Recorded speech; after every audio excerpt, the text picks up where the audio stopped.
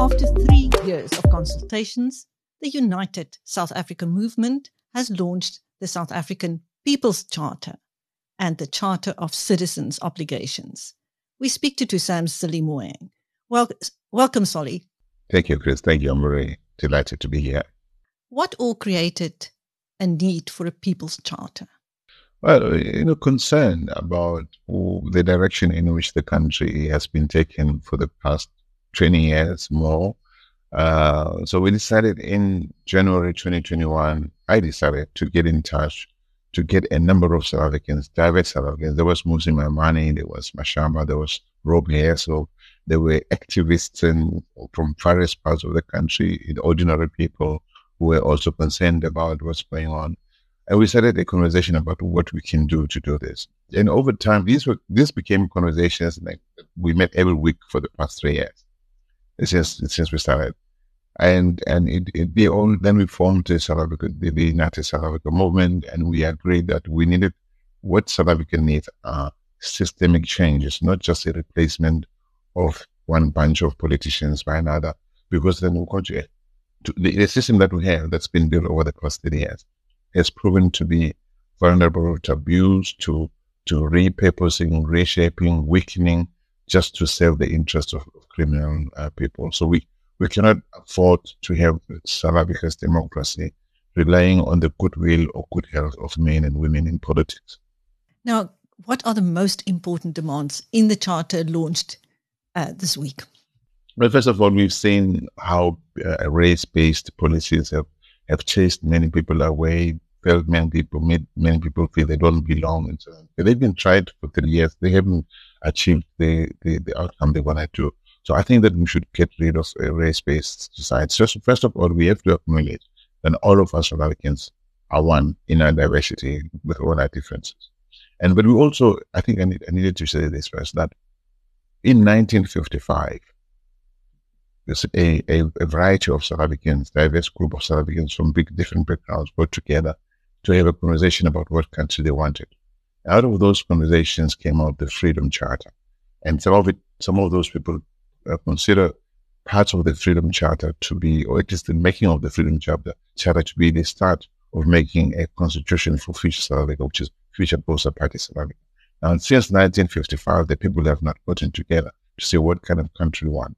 And this is the single most question we ask all the people in South Africa, outside in parts of the diaspora. What kind of country do you want to see emerge from the next elections? And there are some obvious things that fall into a common basket, like less crime, more electricity, less of an Orwellian animal farm where the law seems to apply to some people, not to other people, the levels of arrogance and impunity in our political elite. All of those things we share across the board. Of course, there'll then be other issues like what do we do with land reform? What do we do with education, health, foreign policy? How do we position South Africa on key issues? Even key issues like, say, LGBTIQ plus rights, which are enshrined in our Constitution, protected in our Constitution and Bill of Rights. But we've seen South Africa prevaricating, hesitating, standing aside in the global arena where it's supposed to say, no, but we can't. We defend these laws. It happened. Look, Ghana has just voted laws against LGBTIQs. Uganda did the same thing. There was another law, a vote by the UN a number of years ago from which South Africa chose to abstain. And when people ask, but why do you guys abstain from this? And you guys are protecting these laws in your home, in your constitution. The minister at the time, the one who claimed to have a hold in her head, she said, well, we, South Africa, cannot be seen to be walking too far ahead of everybody else. And I think that's nonsense. That's not leadership. Leadership is not about being popular, being loved by everybody. It's about being right to the values, setting the tone that is based by values, authentic leadership, emotional intelligence, maturity ahead. And there will be times when you walk on your own because people have to follow you. There will be times when you have to embrace people, but you have to lead from the front because that's what it is to be a leader, right? And we failed. So we haven't had the kind of leadership that has shown the backbone to lead a country as diverse, to lead and to hold together a country as diverse as ours. People want change, and they want a return to the kind of leadership that can remind all of South Africans, irrespective of their religion, their culture, their ethnicity, their race, their gender identity, that they belong. Now, TUSAM is not a political party. So how are you going to get people to embrace this? And how can you use this charter to ensure that people vote for parties most likely to meet those demands and needs? Yeah, we have spoken to a number of, so throughout the development of the charter, we have had a number of conversations with political parties in the opposition. When we first launched TUSAM, we obtained a parliamentary list. We wrote to all the political parties in the National Assembly. So I doubt that any one of them would claim not to know about us. We had sessions online with civil society movements, and we had sessions online with political parties.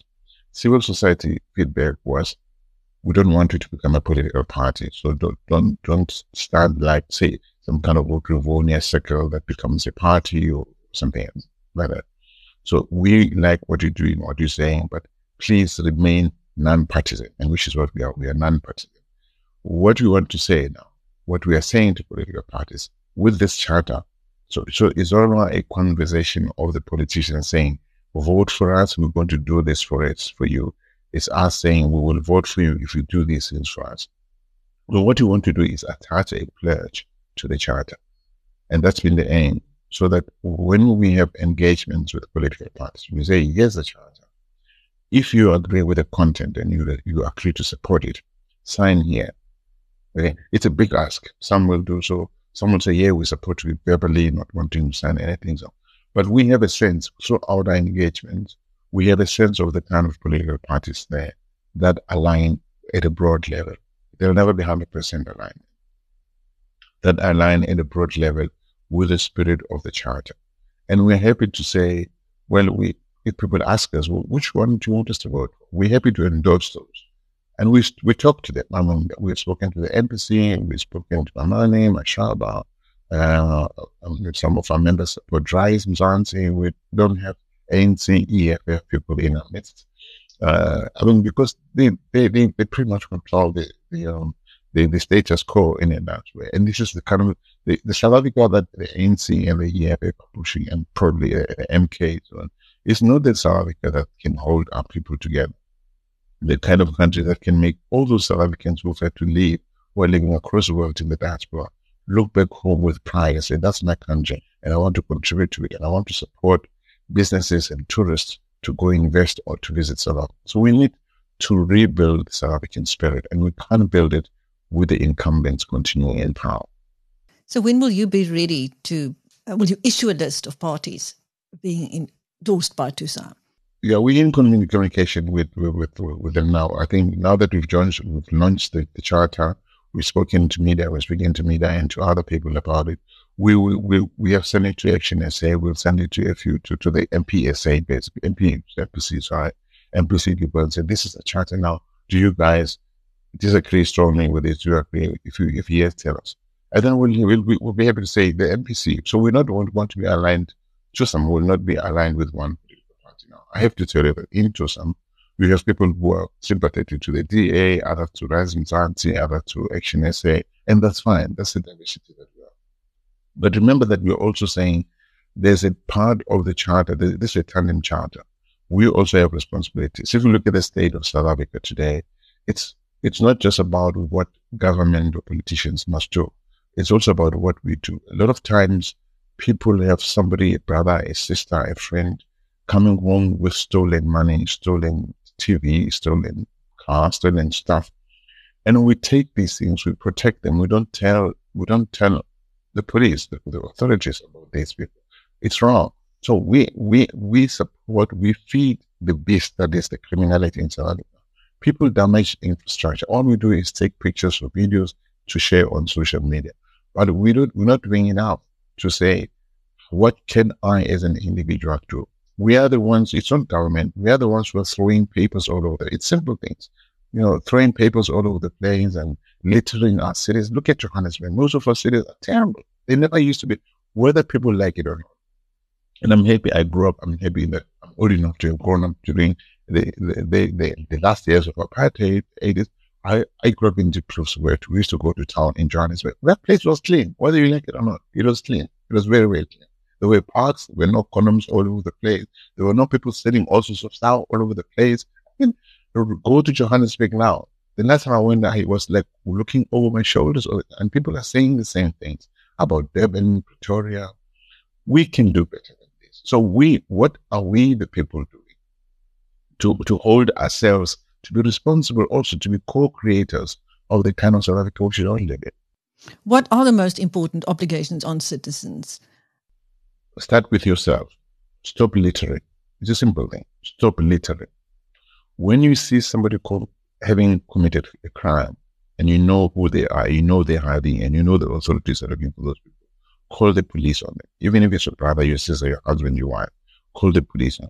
Because you have no idea that the stuff they bring home might have been brought home after somebody was stabbed, killed, raped, murdered, whatever. I'm saying. So we need to play our part to stop the rising crime. When we see somebody stoking weapons, we really have no idea where these weapons come from illegally. Call the police. The police must also play a part. So we must decide as a country what kind of society do we want to live with. Want to enable what we know. If you work with if you have a cousin or friend or yourself, you're working for the Department of Home Affairs, and you know somebody who's making money out of giving false IDs, false driver's licenses, false all sorts of papers or something to foreigners who don't deserve, who don't go through the correct process. You need to tell on those people. These are the things that government must do, but we must also do. Of course, the authorities must arrest those who get involved in these things when they are found. But we must tell on those people. And we must say, no, I can't.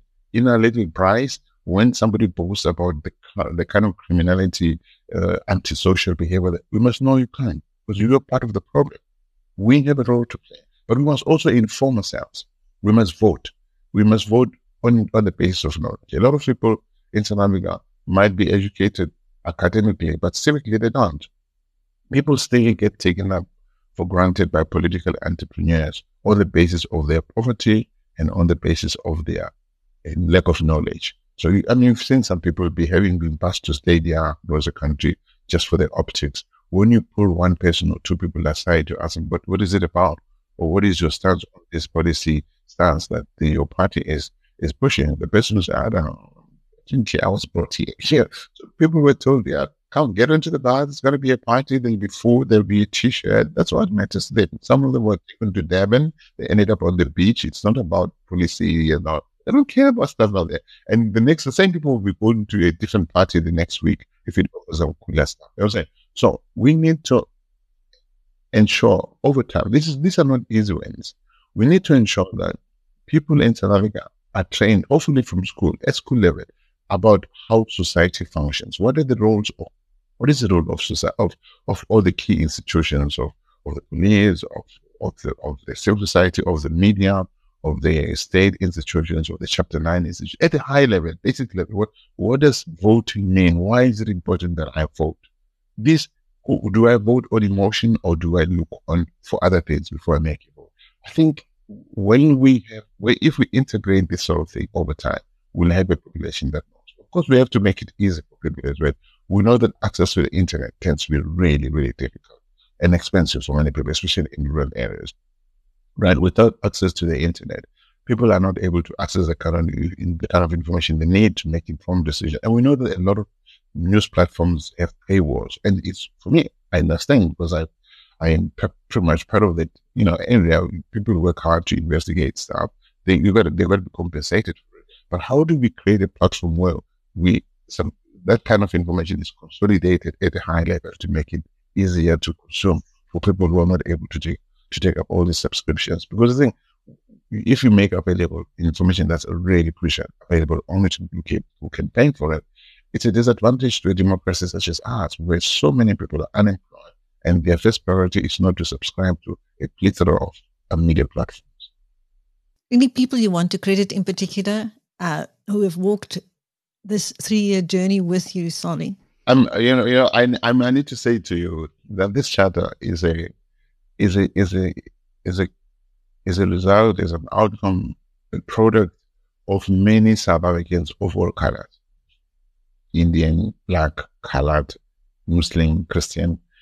It's a train. This train left its origin in January 2021, and it has stopped at many stations. Some people got off at stations along the road, but they left behind amazing contribution to this thing. So it was built by many people, and they continue to be involved to interact with TUSAM in many ways. So over time, more people have come into TUSAM, and each one of those people brought something. It's almost like the God said, "Okay, it's your turn. Go onto the train to take it to the next level."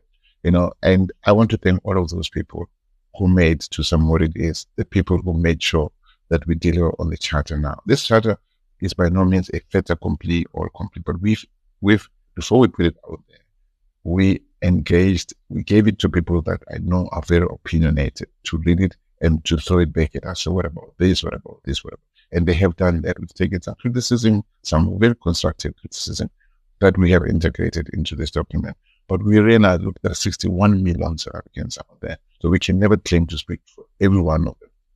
We are many, we are diverse, we are opinionated, all of us. But over time, we hope this will be a document on the basis of which a more national convergence will happen as more people build it out to become the strong document that it must be. But I'm confident, and my team is confident that we've done what we could to bring it to the level where it's at. And I really hope that both people in the civil society and in politics will engage this document. We need at some point to agree what is acceptable and what is not acceptable. It's the law that's not acceptable. I haven't spoken about the powers in the presidency. It doesn't make sense to me that the SIU has to obtain a presidential decree in order to investigate a suspected crime. What if a certain Paul Mashatile becomes president and the SIU needs to investigate a certain Saudi? Do you think you will give them a decree to go and investigate? No. We need to buffer our criminal justice system from political influence. We also need to look at the powers in the presidency. It's been said over and over again that the drafters of our constitution placed too much power in the presidency, believing that everybody was going to be like Nelson Mandela. We've seen what's happening. So if you give too much power to individuals like that, they mess it up big time. The drafters of our constitution did not foresee a time when there would be a need for something called the Zondo Commission of Inquiry into State Capture, and that such a document would have to be given to the president, who in the current system happens to be the president of the gang that's responsible for much of the damage that's happened. That's why they're sitting there. When the president is a deployee, he's not on his own country side. And it shouldn't be up to the president anyway. It doesn't make sense. Such a document must be given to the criminal justice system. So here's the commission report, recommendations. An independent NPA must look at that information and investigate people. They shouldn't need a president to tell them, yeah, go and do this, go and do it. It's nonsense. It's absolutely nonsense. So this system is built to protect the ANC.